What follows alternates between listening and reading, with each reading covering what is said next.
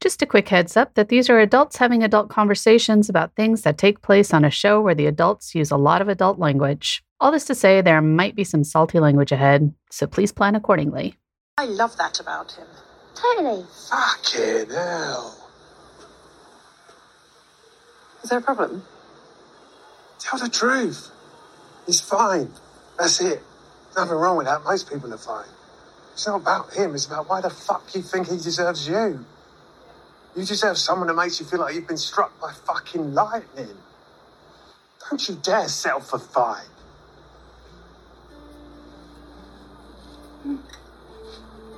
Not that it's any of my business.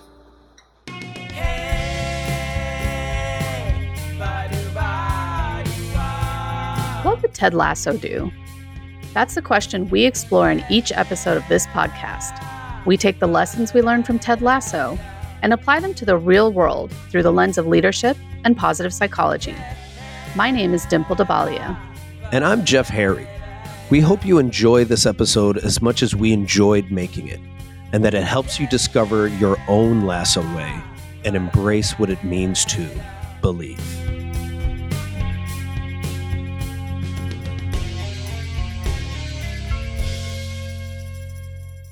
All right, welcome back.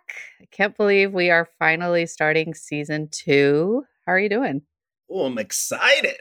I finally got to watch an episode from season 2, so I know. Quite amped. I'm actually very excited about this too, because it has been really hard not to talk about parts of season 2. But yeah, it's been a minute. So what have you been up to since we closed out season 1? We met in person at a conference called the World Domination Summit. And while we were there, we ran a workshop called What Would Ted Lasso Do? And we got, 40 TED heads to all get together, which I found super fascinating. Yeah, that was actually really fun. It was really nice to just be in person, first of all, and then to be gathered with a bunch of people who actually enjoy this as much as we do was, I just thought that was really special. Also, I was just fascinated with, I just love Ted Lasso fans, man. There's just such a healthy camaraderie. And I'm always surprised by this. There's a certain level of healthy masculinity, especially expressed by many of the men that were there. And I was like, man, there are not many places where you see healthy masculinity, especially on TV. So that just gave me a little bit more faith. Society, just being surrounded by a bunch of TED heads. Yeah, no, that's such a good point. And it is really refreshing, I think, because we don't get to be in a lot of those spaces. And so, yeah, that was actually really nice. And for the listeners, in this workshop, we basically just had a series of questions and had people kind of walking around talking to each other about what character they most resonated with, or what living the Lasso life meant to them. And then we kind of ended with having each person share a challenge in their own life, and then walking around and getting some Ted Lasso wisdom from the other TED heads that were there. And so it was so much fun. And I don't know, for me, I think one of the best parts was, we were kind of talking about this being the Lasso community and whatever. And somebody in the group actually was like, this feels like our own Diamond Dogs. And we were like, yes, that's perfect. It was so much fun. And again, just being in person felt so different. But yeah, I agree. There's just such a magic about that group of people. And so, yeah, so that was fun. My favorite part had to be after they said that, then there was howling. There was a little Diamond Dog howl. This is grown adults howling in a park. So I was like, yes, more of this, please. More of this in the world. Yeah.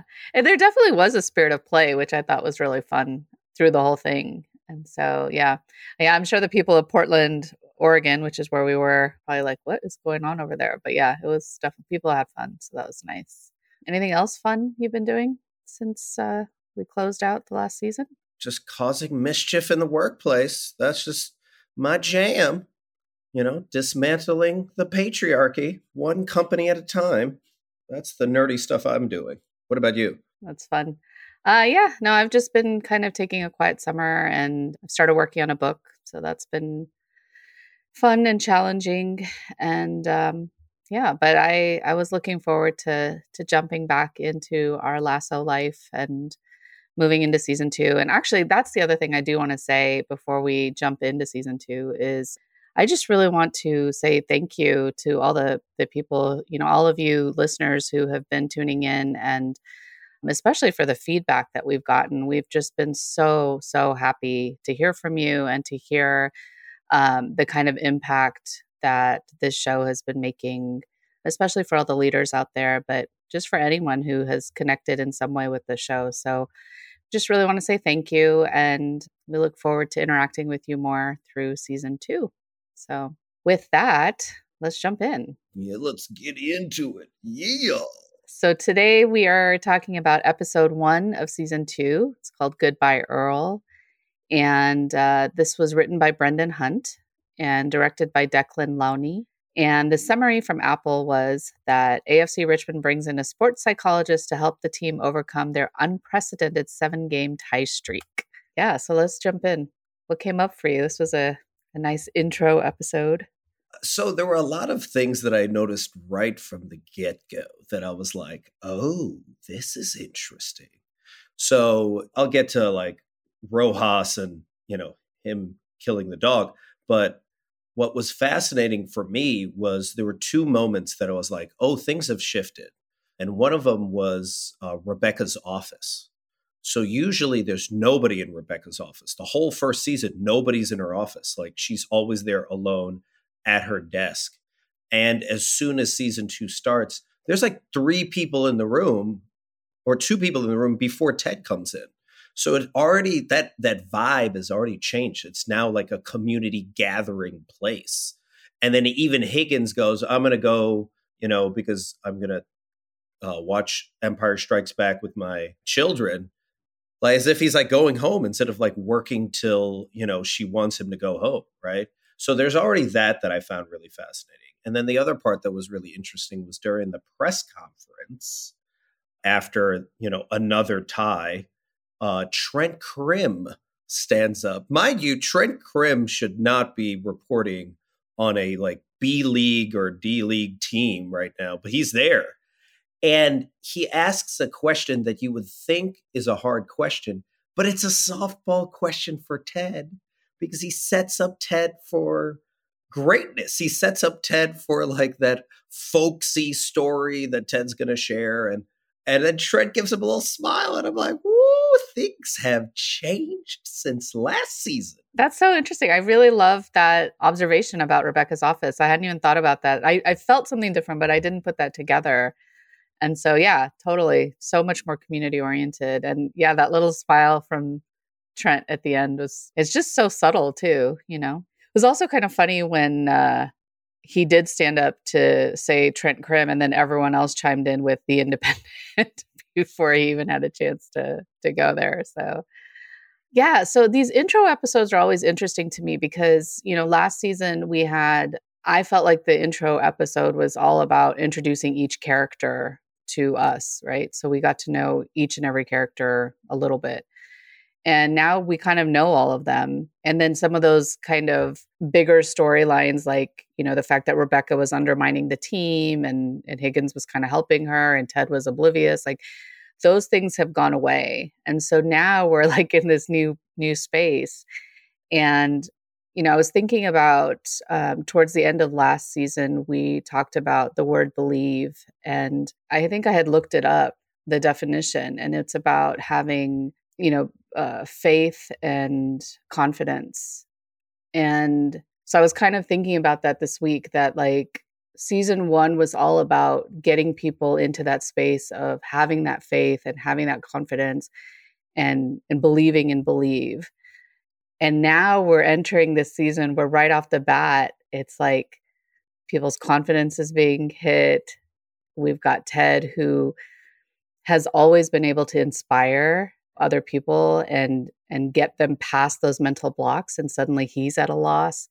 And then you've got Rebecca in her personal life kind of, stepping back out into the dating world. And so there's some like fear and and maybe not as much confidence there, even though she projects so much confidence in other parts of her life. And then even Roy, like Roy is kind of floundering right now as he's like coaching his niece's soccer team or football team. And so there was that issue. Like, so to me, like that was like a big thing that was starting to come through. But then the other piece of it that kind of stuck out for me was what happens when optimism isn't enough, right? And so again, like, so, let's maybe just start with Danny because that's where we're at the beginning. So last season we ended with relegation, and now we're eight. I guess it's the eighth game into the new season, and you've got the most optimistic player on that team, arguably, who is just devastated after he kills this dog inadvertently. And so what happens when we start to get in our head and that optimism isn't enough? Right. I think the other part that I found really interesting was he went from football is life to football is death, right? That if you feel one extreme, then you have to feel the other extreme, right? And that I found was really fascinating. And then once he goes to the therapist, and then some magic happens and then he's all of a sudden fine again. It's like, well, what'd she say?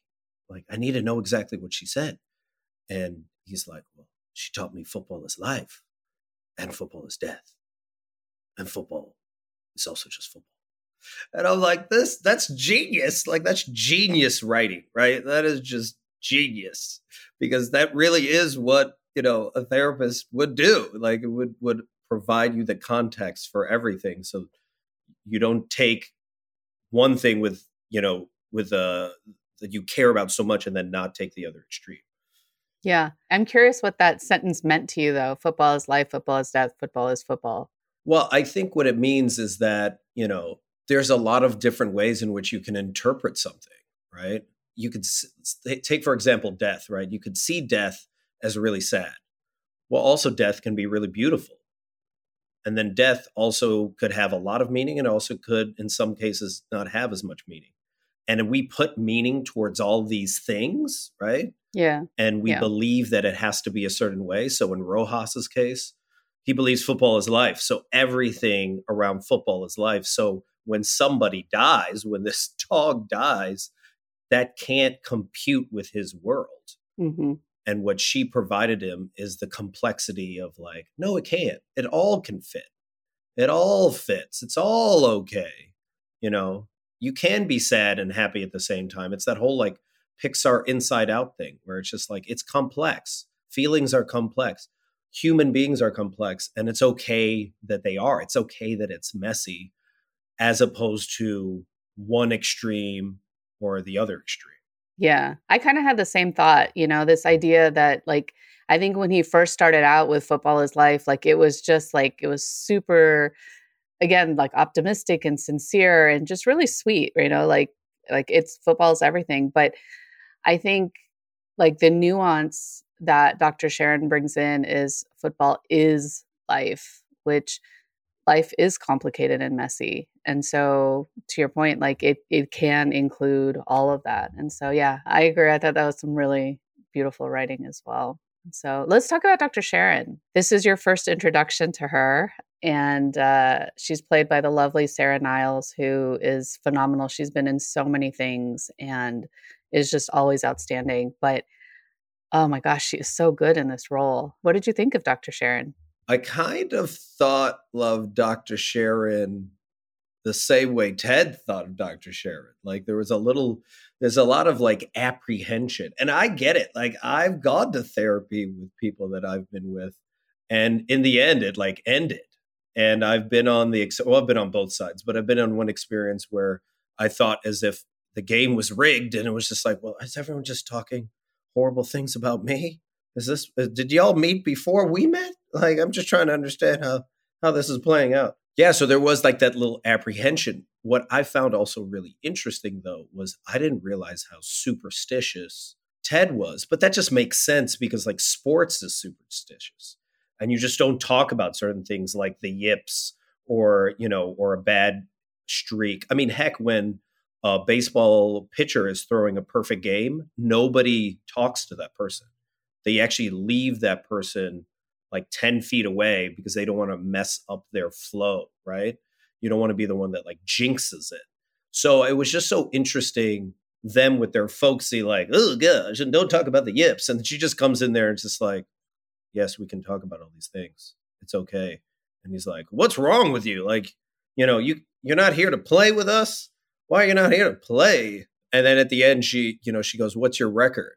And I think she was asking about what's the record of the team, because she asked him directly, are you good at your job?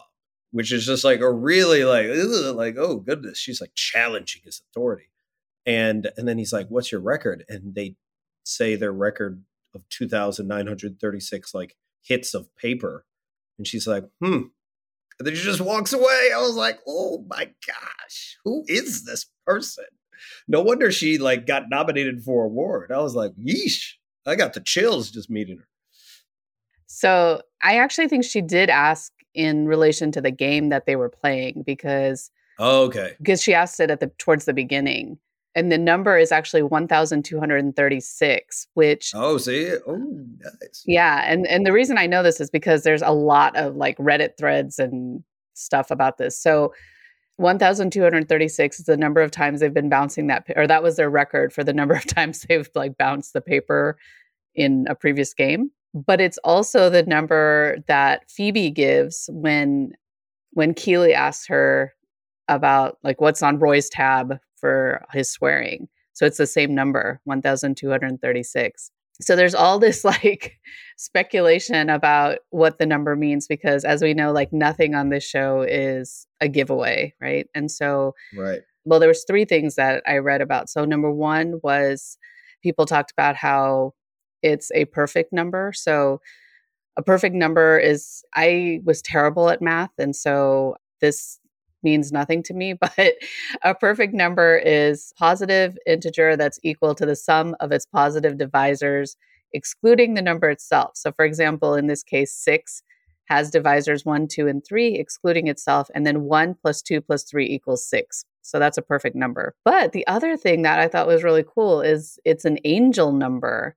And an angel number 1,236 is the angel of increased optimism. So this was a theory put forward by someone named Christopher Hoffman in, I think it was the Ted Lasso talk group. But then there was another kind of description that says it's the start of your journey. So angel number 1,236 is a message from your angels that the pain and the struggles you face in life will soon make your life worthy.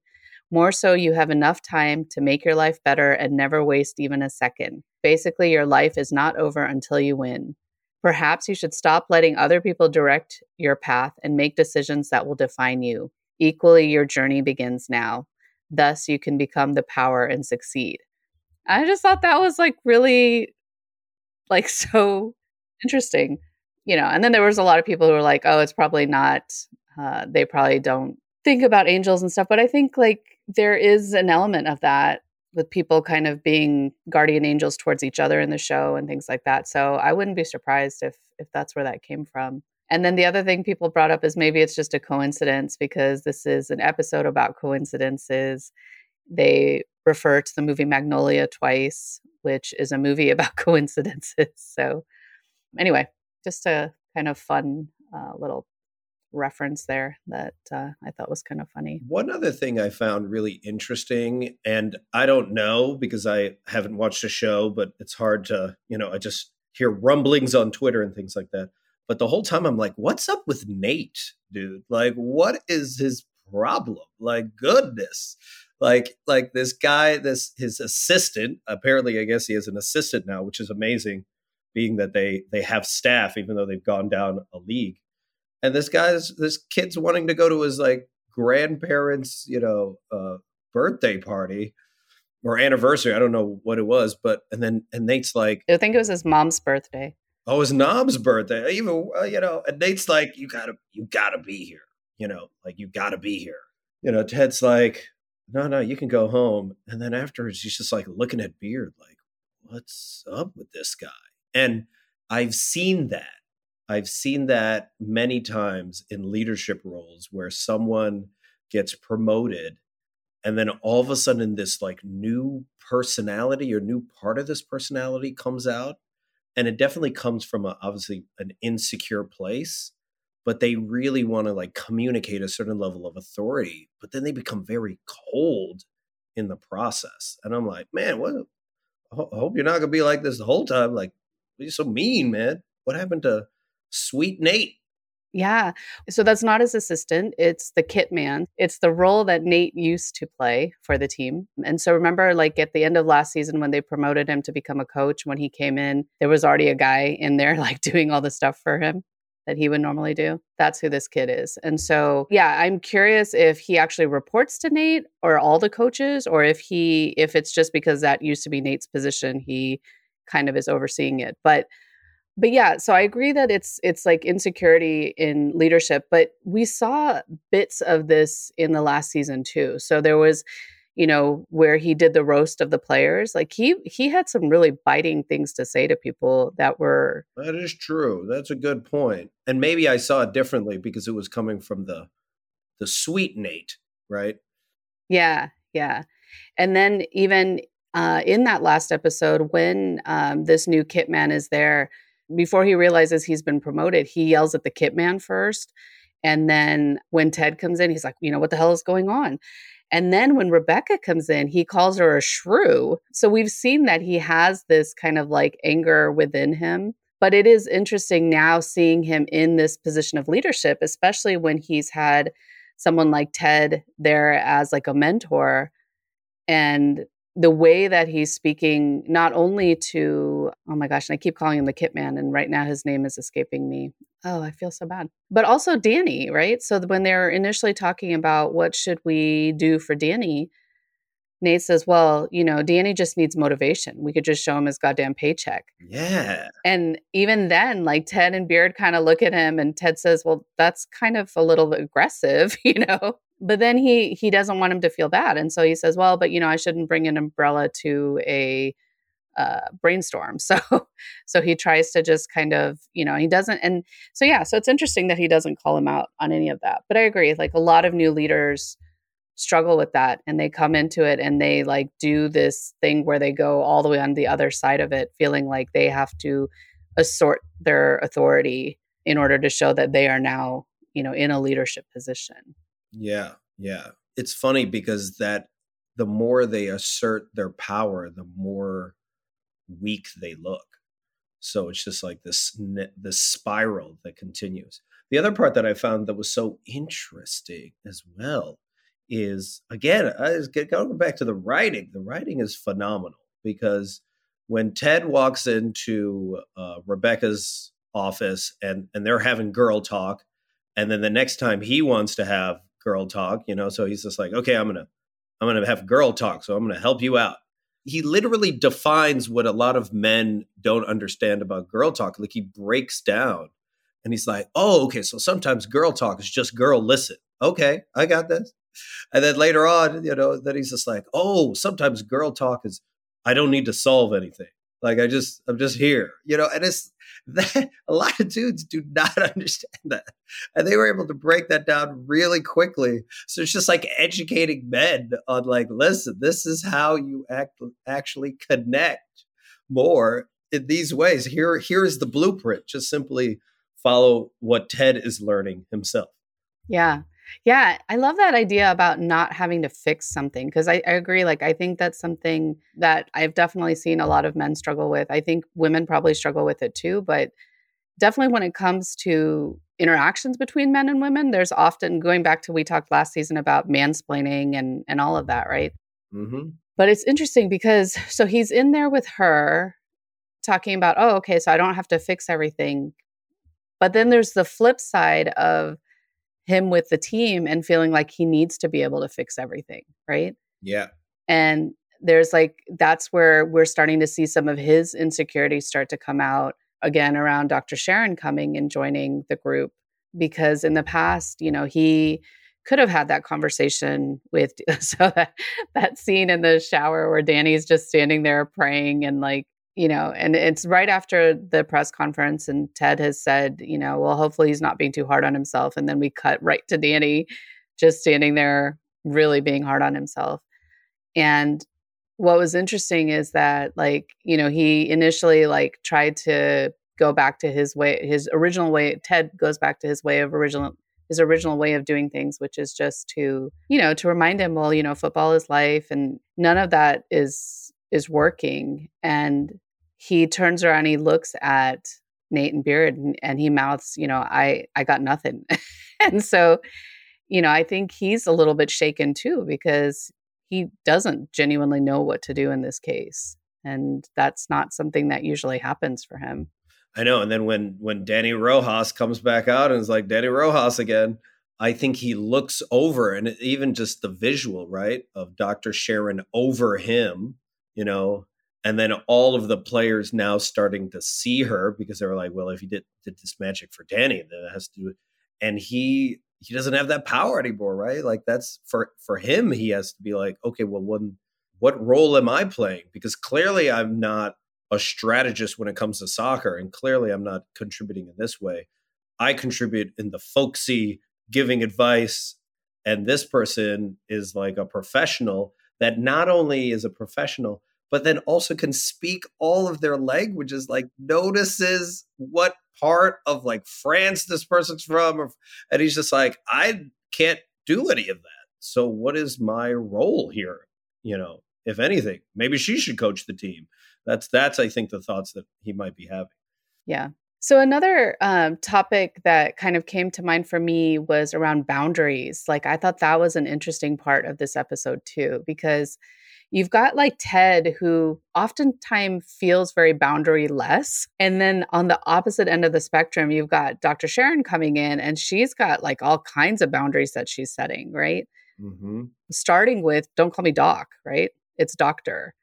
Right. And because he keeps calling her doc, and she's like, doctor. And so then you see him through the rest of the episode kind of struggling, because he'll be like, hey, doctor.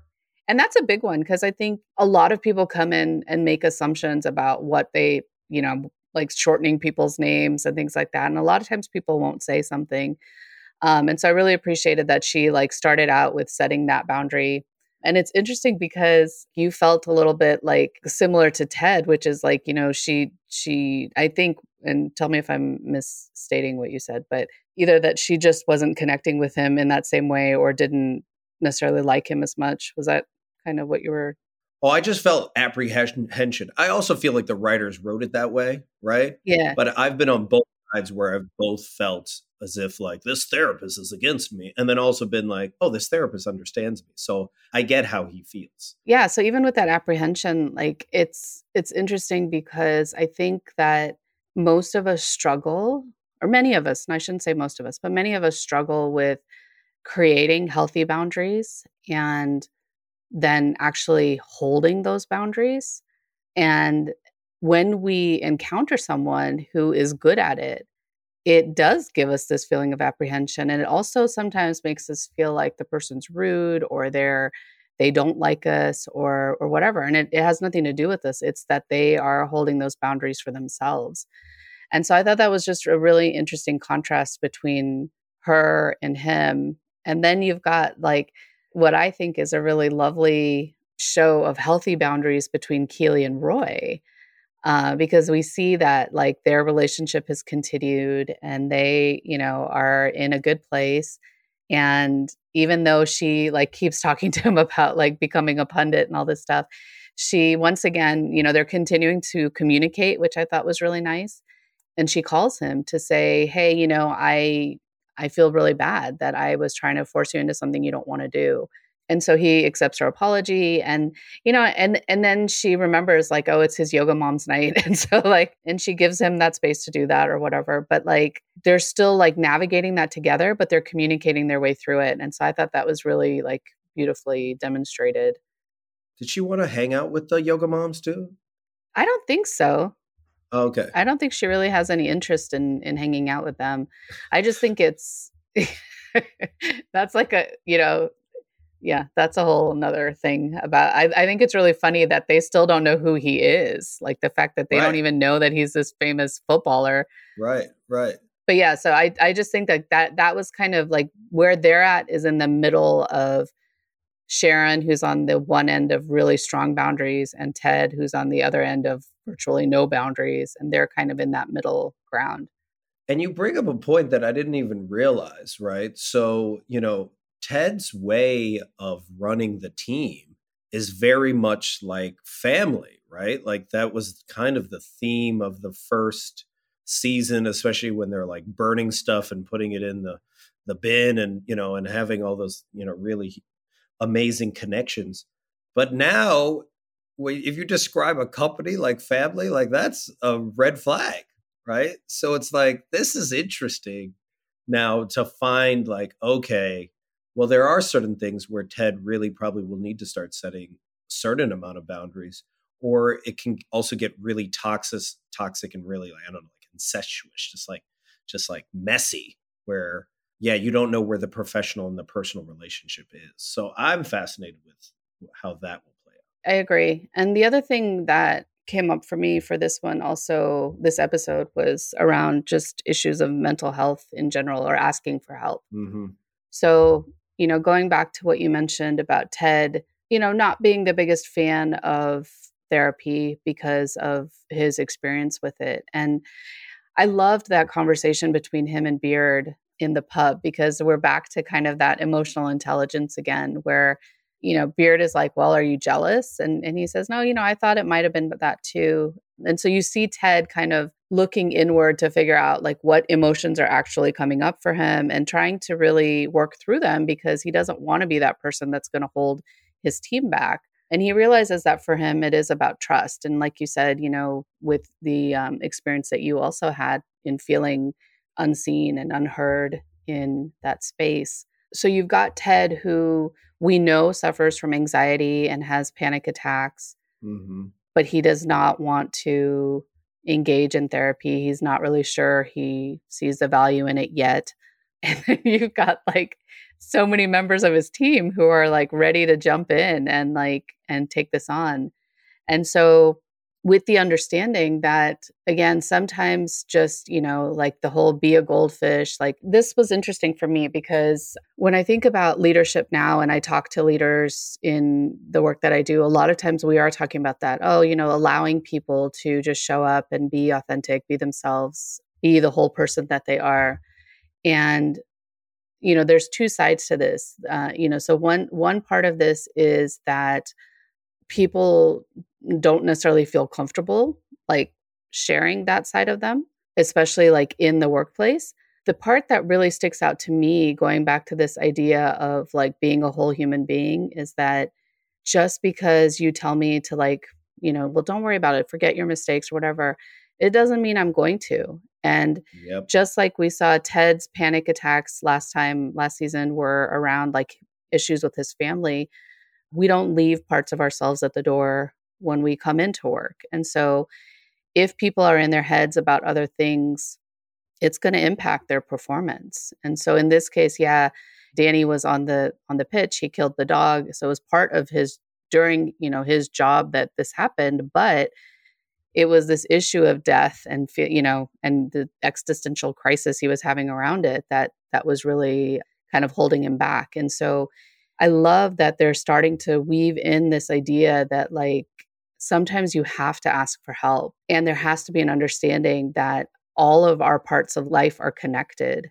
And so we're not going to forget one thing just because we're given kind of permission to forget it. Like it's probably still going to be in there rattling around with the stories, spinning up and getting in our way. So Yeah, that it reminds me of something I'm reading. I'm reading Trudy LeBron's book right now, which I thought is really good. And she would talk about how, like, there's no such thing as like business and then personal. Like, personal is business. Like, especially if you're devoting 2,000 to 2,500 hours to it. And my former job was also like a play job where we would say during orientation, please show up as your full nerdy authentic self. And now I realize how difficult that was for a lot of people, right? And that they had a lot of workplace trauma from previous jobs that probably said the same thing to them. And also, I don't even know what that actually meant, because I'd be like, yeah, I'd say that, but then I'd be like, obviously, still stay professional. And then just be like, well, what does that mean? Like, how jokey do you want me to get? How weird do you want me to be at this job? And now I kind of cringe whenever I hear authenticity and show up as your author. It's been used so much that now it's just like a cliche, that it's just like, I feel as if some people have used it as a way of being like, well, I'm a toxic person, so this is my authentic self. So this is how I'm going to show up, and I'm allowed to be this way because you told me I could show up this way, right? So I think it's a much more complex discussion to have of like, for each organization to have, of like, what does that actually mean? What parts of me do you really do want to see? And I'm going to be very apprehensive for a significant amount of time until I see my leaders doing that as well. Yeah. On a consistent basis and not getting punished for being who I am. Yeah, exactly. And again, I think that goes back to, a lot of what we talked about last season around psychological safety. So creating those spaces where people will feel comfortable in that way. It is so interesting because I think like this was a lot of, I feel like I used a lot of that language for a long time too, where, I wanted people to feel good about coming in as they were or whatever. But it does get messy when you start trying to bring that together with the idea of professionalism. And so really trying to, I guess, redefine what that even means in today's world, especially like after the pandemic or I guess through the pandemic and all of that, right? Like so many people are afraid to turn on cameras and talk to each other because of the life happening behind them. And so part of this is, what does that really look like? And how do leaders support it? But I really feel like a lot of it is around this idea of empathy as well, and like being able to recognize that when people show up and behave in a certain way, there's probably always something so much deeper than what's showing up on the surface. And so maybe that's what it's really about, is learning for organizations to learn to acknowledge that and to understand that and to learn to like work within that. And I don't know how that happens yet. Like I feel like that's a lot of the work we're all trying to do, is to figure out how we make that happen in the real world. Yeah. And it's like a case by case basis, because I tell companies all the time, I'm like, staff want to feel seen, heard, appreciated, and valued, right? But what does that mean? Like, what does that tangibly mean? And that's different for each organization and different for each leader, because some leaders may not be very good at making people feel seen, right? So, and then you have to ask, well, should that person even be in that position? So that's the thing that I think is fascinating, and tying it back to like the whole family thing, right? The Ted Lasso family, the AFC Richmond family, it's messy. And we have to be able to constantly relook at it and be like, okay, are there certain boundaries that are being crossed? And if they are, what do we do about it? Yeah, and what just came up for me as you were saying that is, there's a part of being able to look at people as human beings. So to your point about being seen, like I just want to be seen as a human being who Right. is not perfect, who has other things besides this job, that define me. And it makes me think about Nate, like coming back to how he is stepping into this new role of leadership, where he's not seeing Will as a human, right? Like the fact that Will is coming to them to be like, hey, like Will feels comfortable. Like he's coming to the coaches. He's like, hey, it's my mom's birthday. Can I leave early? And Nate is just like shutting it down because he can't even see, like, it almost feels like that, well, we've always done things a certain way, so we're going to keep doing them this way. Like it almost has that kind of a feeling to it. It has a very toxic masculine feeling to it. Like, I need to exert my power. I need to communicate that we need to win. There's a lot of ties right now, so we should be actually working even harder. And it's like, where's this coming from, Nate? Like, chill, dude. The other part that I thought was also interesting was the double date.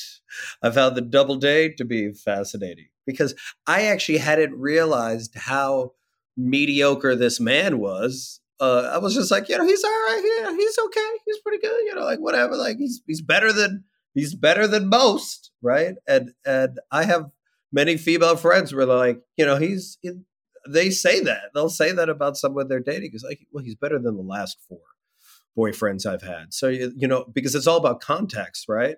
So it's hilarious when finally, and the trigger point for me was like, oh, you need to end with this guy, is when he was just like, yeah.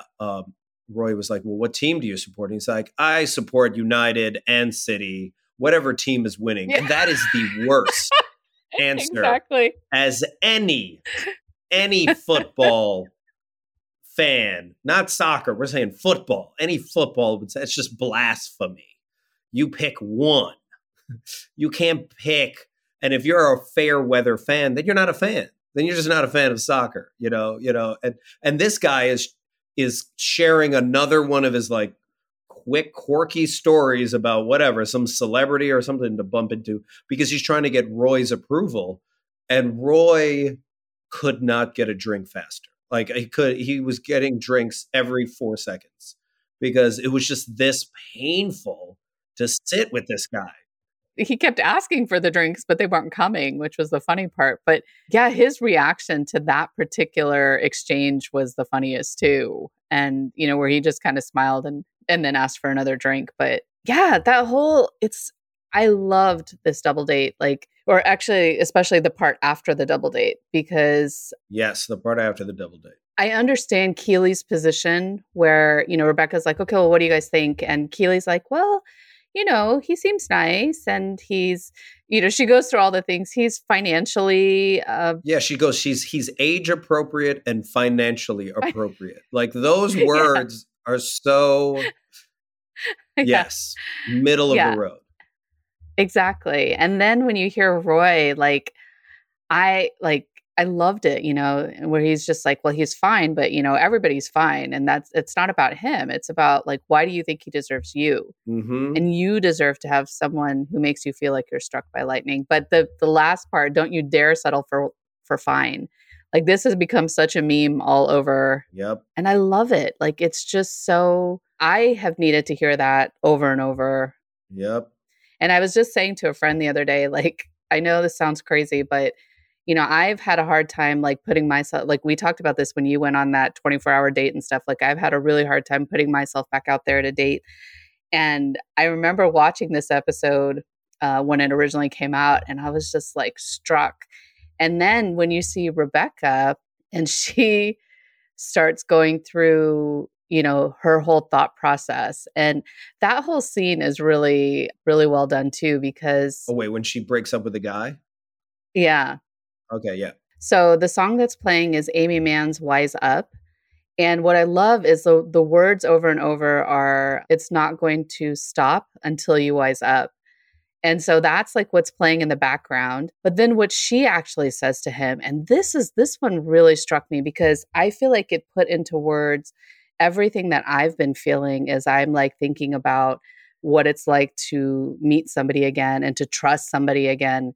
Her quote is, dating is so odd. We're all essentially strangers. So how is it possible to feel safe with anyone? And I suppose you can't. And then she talks about Sassy and how Sassy told her that intimacy is all about leaving yourself open to being attacked. Mm-hmm. It does make you realize how scary it is, allowing yourself to be intimate again. You really do have to be brave. And that's it right there. I need to be brave enough to let someone wonderful love me without fear of being hurt or fear of being safe. And I thought, oh, wow, like that's really something, right? Like the fear of being hurt, I think we can all relate to. I think most of us don't recognize that there is a fear of being safe too, to an extent, because I think we're not used to feeling that a lot of times, Yeah. Oh, I was going to say, or we're not used to feeling safe with other people. Yeah. Like, yeah. Oh, I'll go binge watch Netflix or stuff like that and curl up with a blanket and I'll be fine, Yeah. by myself. But to do that with somebody else, that level of intimacy, we both want it and are also kind of scared of it. Yeah. Because if you have it, it might also then be taken away from you. Right. So, and I think that's the part that I find really fascinating, throwing out our favorite person, Angie Cole, one of my favorite people. She would always, or she taught me this whole like concept around this idea of open hand, right? Not open relationship, but like open hand. And the concept was, your relationships, like you have your hand open and like a bird can land on it. And, every day you choose whether you want to stay on that hand or not, right? And each choice, like each moment, each hour, you're deciding, I want to still be in this relationship. I want to still be in this relationship. But what a lot of people fear is both people like try to close on the bird and try to like squeeze it because they're like so scared of that person or that, experience leaving them that they almost crush the love because they're so scared, right? So they either crush the love and then they're like clinging on to the person, or they close their hand. They're like, no one's allowed to hold my hand. Like no one's allowed to land on here. And that's fascinating, man. That's fascinating. Yeah, for sure. My dad used to have a similar kind of example with the hand, but his was about holding sand in your hand. And that when your hand is open, you could hold the sand with a lot more ease. As soon as you close your and more of it. Yeah, and more of it, exactly. As soon as you close your hand, the sand starts to slip through your fingers. And I think that it's a similar analogy, right? That as soon as you start to, I know for me, anytime I've been in a relationship and I start to feel smothered, or, where my ability to like do my own thing, like I don't have those boundaries aren't there and I'm not able to go do the thing I start to feel like I can feel that slipping away because it doesn't work for me. It feels too constricting, right? And so, yeah, so I do think that that's just a really beautiful analogy from Angie as well. And this whole scene just really spoke to me in so many ways. And I loved seeing her facial expression change through that whole, just as she was kind of talking it through and recognizing it for herself and what that was going to mean, and the level of courage that it really does take to say, okay, you know what, I'm going to do this even though I might get hurt, even though I might not be safe initially, like I may have to go through some of this to get there, but I'm going to be brave enough to do that. And I really, really loved that. And they cut to that woman sitting alone. Yeah. And it was just like, she's like, I want to be alone. Like, I don't need to be here. And I thought this was the other thing that I just realized with the guy. The guy knew. The guy knew immediately. It was just like, are you breaking up with me? Yeah. And it makes me feel as if, oh, this guy's had this experience a lot. Well, why is this guy having this experience? He's like, well, respect, he has affluence, all this stuff like that. And it's also, I wonder now for him, he probably has a certain routine that he goes through when he dates, right? And tells the same stories over and over again to impress. And even said that language to her when he was like, well, did I pass the test?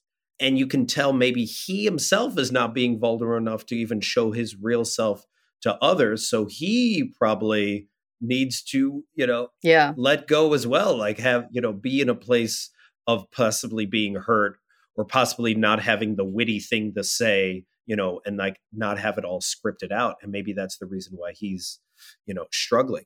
I will say, and going back to earlier, I was in a relationship not too long ago, maybe it was like a year ago or a year and a half ago or something like that now, where I thought it was going to happen. It was like, oh my God, this is going to be it. And then it wasn't. But one thing that I came out of, and trust me, I was like hurt, and we went to therapy and we did all these things, but I was hurt at the end.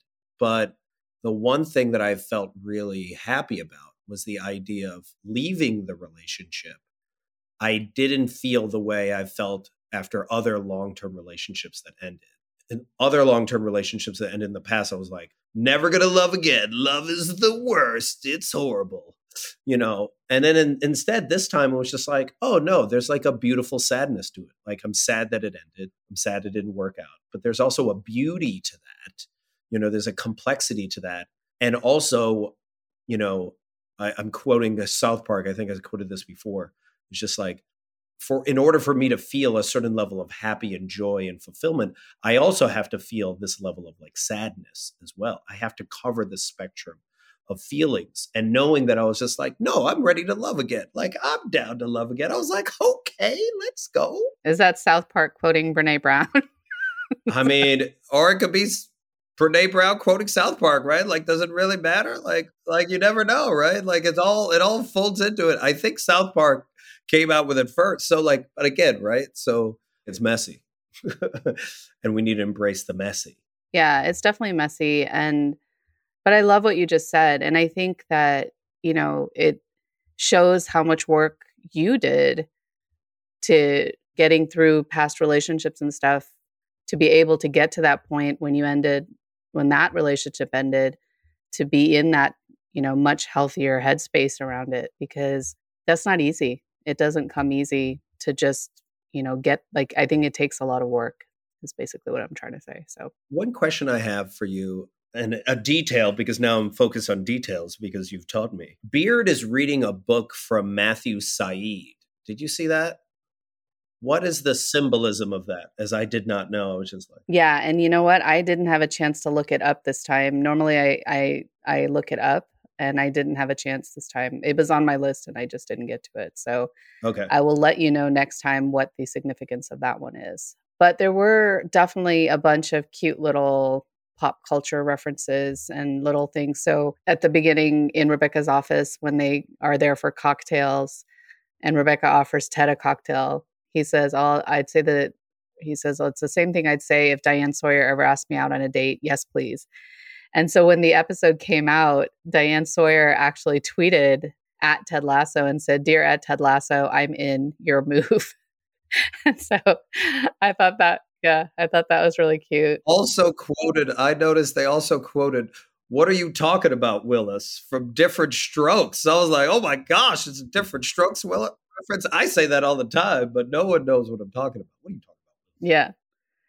And then you've got a lot of Star Wars references starting in. So Oh, yeah. we already know that this 3-season arc is loosely based on the Star Wars trilogy. And this season is now our Empire Strikes Back season. And so some great foreshadowing. You have Higgins already talking, like specifically saying he's going back to watch Empire Strikes Back with his kids. Right. Keeley, who quotes Ted to Rebecca at the beginning around the whole social media issue, and says, Ted says, "Don't you fret, Boba Fett." And so we've already seen some of those things coming in. And then Ted, as Higgins is leaving the office, Ted says, "May the force be with you." And Higgins replies, "And also with you." And it's like a very right. I think like in the Catholic Christian Church right they there. do I that. was like, Yeah. that's a Christian reference. I was like, oh, they're combining Star Wars and Christianity. It was so interesting. Yeah, like I think Catholics have that, I think, in their service. No, Christians in general go. Okay. Magnolia. So we already talked about that. There were a couple of references to Magnolia, and the interesting thing again there is just that's such a have you seen the movie with Tom Cruise? A long time ago. Yeah. So I saw it a long time ago too. And now I'm curious to see it again though, but it's all about, again, just like these weird coincidences. And so that's a lot of what. oh, I have seen that with the car accidents and stuff in his face. Yeah. His face. Yeah. Okay, I remember it. Barely remember it. And then I'm trying to think if there was anything else that came up. So in the pub, when Ted and Beard are meeting to kind of talk about the therapy. So Ted talks about, he says, "Hey, coach, can I get real for a second? Forget my meal for a second." And then Beard replies, "Put down your beer and tell a buddy how you feel for a second." And that's actually a throwback to Hamilton. Oh. And it comes from, in Hamilton, it's the song Right Hand Man. And in that, it says, "Can I be real for a second, for just a millisecond, let down my guard and tell the people how I feel for a second." And so they just switched it up a little, which I thought was really cute. And then I don't know if you noticed, I don't know if we've talked about this before, but whenever they toast, they always like clink their glasses and then hit the table before they drink. Yep. Put it on the ground. Yep. Have we talked about that before? No. Is there a symbolism to that? So there's two kind of main ones. There's like a lot of historical things around that. But one is with the military. So that you tap it as a tribute to fallen comrades, or which I could see them kind of doing that, or just for people who aren't able to be there with you anymore to share a toast. So people who are no longer there with you. And then there are other kind of chains that talk about how it's like if you do it at a bar, it's kind of a toast to like the bartender or the establishment. And Oh, so, yeah, but I think they do it in a lot of different places. So, yeah. Oh, I've heard just Cheers in general. The origins of Cheers was, if two people were potentially going to go to battle, and they were like, "Oh, cool, I don't trust one another, but we're going to have a drink together." You have to clink the glasses hard enough that the liquid from their glass goes into your glass, oh, so that that it's safe to drink. You can't do that now with glasses, but they used to oh, do this. right. Vikings used to do that when they were So they hanging weren't out with. poisoned. They wouldn't be poisoned, right? So I was like, "Oh, that is fascinating." I will say one other thing, because I know we got to wrap up, but one other thing that I found interesting, but I also didn't know how to feel about it, was Roy Roy running to the couch of the yoga ladies and then sitting and then seeing Jamie on this like reality show, and he's like, "Let's do this." And I'm like, what is he doing? Like, what is the joy? Has he been watching? Has Jamie been in this show the whole time? Is this why he hangs out with the yoga ladies? Like, this is all these questions started coming up for me. And then they cut it. And I'm like, what? I'm like, I need to know. Even though it was like so absurd of an ending, I was just like, this doesn't make sense. Like, has he just been watching reality shows with them so he could keep tabs on Jamie? Like, I was so confused. It is such a funny scene. I think that that's just part of what he and the yoga moms do besides the actual yoga, which if they actually do it. I think it's interesting. So now we know that Jamie is still around, but he's not playing football right now. He is like gone into this world of reality shows. They're kind of referring to probably like something like Love Island or something. Yes, yes. All those horrible Right. shows, which I watch, Yeah. by the way. I won't admit Do you it really? always, but I love them. Too Hot to Handle, watched it. Blind, whatever. Love is Blind, watched it. Both seasons. Horrible. Horrible to watch, and also fascinating from a sociological perspective. But my guess is they have been watching it this whole time and he's excited about watching it. But I'm wondering if he's excited about watching it with the hopes that Jamie's going to get kicked off. Like he's just waiting for others to, see what he sees. And then I think he's Oh, that really makes sense. disappointed that like these yoga moms are like, they love him. And he's just like, you know. He's my favorite. You're like, oh gosh, do you know who this is?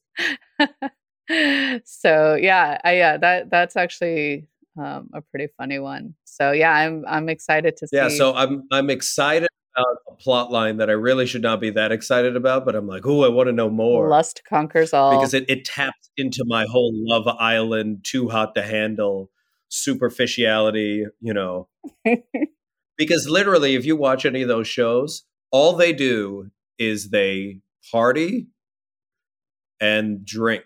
Yeah. They don't even show them eating.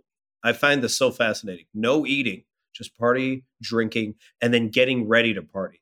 That is the whole show over and over again. And then sometimes they show them sleeping, but not really sleeping, if you know what I'm saying. So, like, you know what I'm saying? Like, so it's just like, it's such a horrible show, and I'm like fully into it. That is so funny. So I guess, are you going to take any lessons into the next week? Or are you going to kind of be open to just the general question?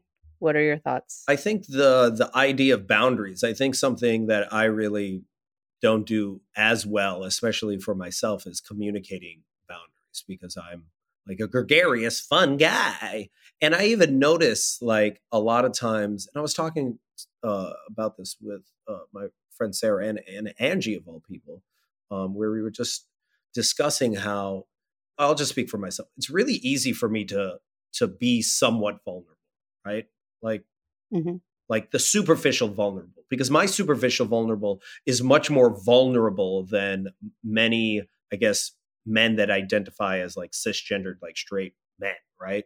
So people, and that's maybe why I have more female friends than male friends. Like, I don't know if it was maybe it was taught to me by my sisters or whatever, or beaten down into me, who knows? So because I have like a certain level of vulnerability and a certain level of like curiosity where I really do want to understand a person. So I really want them to feel seen and heard and appreciated and safe. I realize that then people think we're closer than we actually are. Oh. And that is fascinating to me because I'm like, oh no, I'm just being me.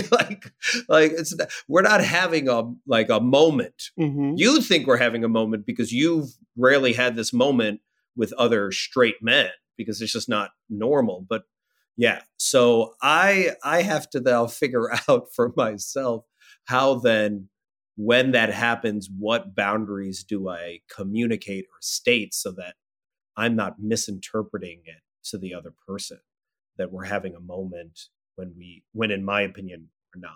So do you mean like if you're talking to a woman or if you're talking to men or just? Yeah, when I'm talking, especially when I'm talking to women where there might also be some sort of physical or mental attraction, then they feel closer. Like we are like have a deep connection. We just had a deep moment. And I'm like, ooh, I don't know. Yeah. So I have to be like conscious of that. Okay. Yeah, that's a good one. And I can see how that happens easily. So for me, I think I'm going to stick with kind of leaning into the question each week again.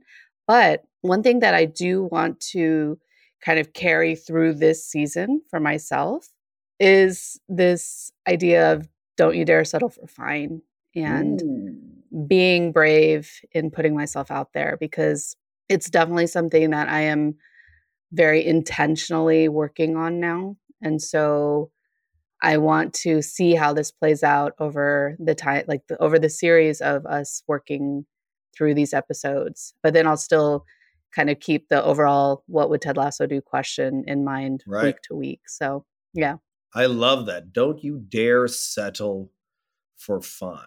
Yeah. Because I love also what Roy said. What did he say again? It's about why do you think he deserves you? Ooh. I mean, he swore as well. I'm not going to use a swear, but like, I love asking that question. Why do you think this dude, this average dude, this mediocre dude? Don't you dare settle for fine. Oh, so good. Yeah. I love it. Love it. All right. Well, that wraps up season 2, episode 1. Thank you all so much for listening. And Jeff, I appreciate you as always. And I appreciate you too. I'm excited. I was just going to say, I'm excited to jump into the rest of the season. I'm excited. I finally get to see it. I've never seen. Oh, last thing I'll say, and this is because we need to document this just for documenting's sake. When we did run the Ted Lasso meetup at this World Domination Summit thing, and we had the 40 people there, when they wanted to bring up season 2 plot lines, I had to leave the circle and cover my ears. And then when I came back in, everyone would be laughing and joking, and I'd be like, totally, guys, totally. I completely agree with you. So I'm so glad that if we ever do this in the future, because we did apply to do this at South by Southwest. We're going to try to run a meetup at South by Southwest. I will not have to do that ever again. Yippee! Good things to look forward to. All right.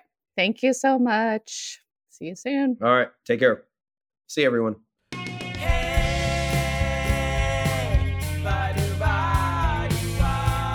Thanks so much for listening to another episode of What Would Ted Lasso Do?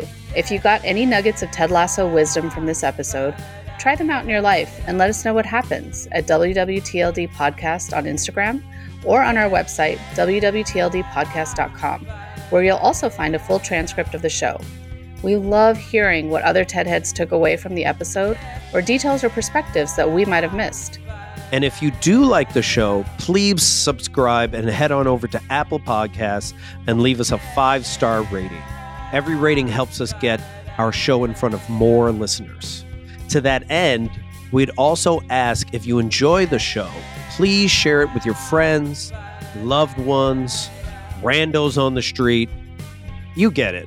Thank you to the team at Podify for producing our show, to Kajal Dabalia for all our visuals and graphics, and to Kenzie Slato for our theme song. And most of all, thank you to all of you for listening. Ted Lasso could simply just be another show to binge watch, or if we challenge ourselves to consistently ask the question, what would Ted Lasso do? It could change the trajectory of your life. It has for us. So join us again next time as we explore another episode and ask ourselves, what would Ted Lasso do?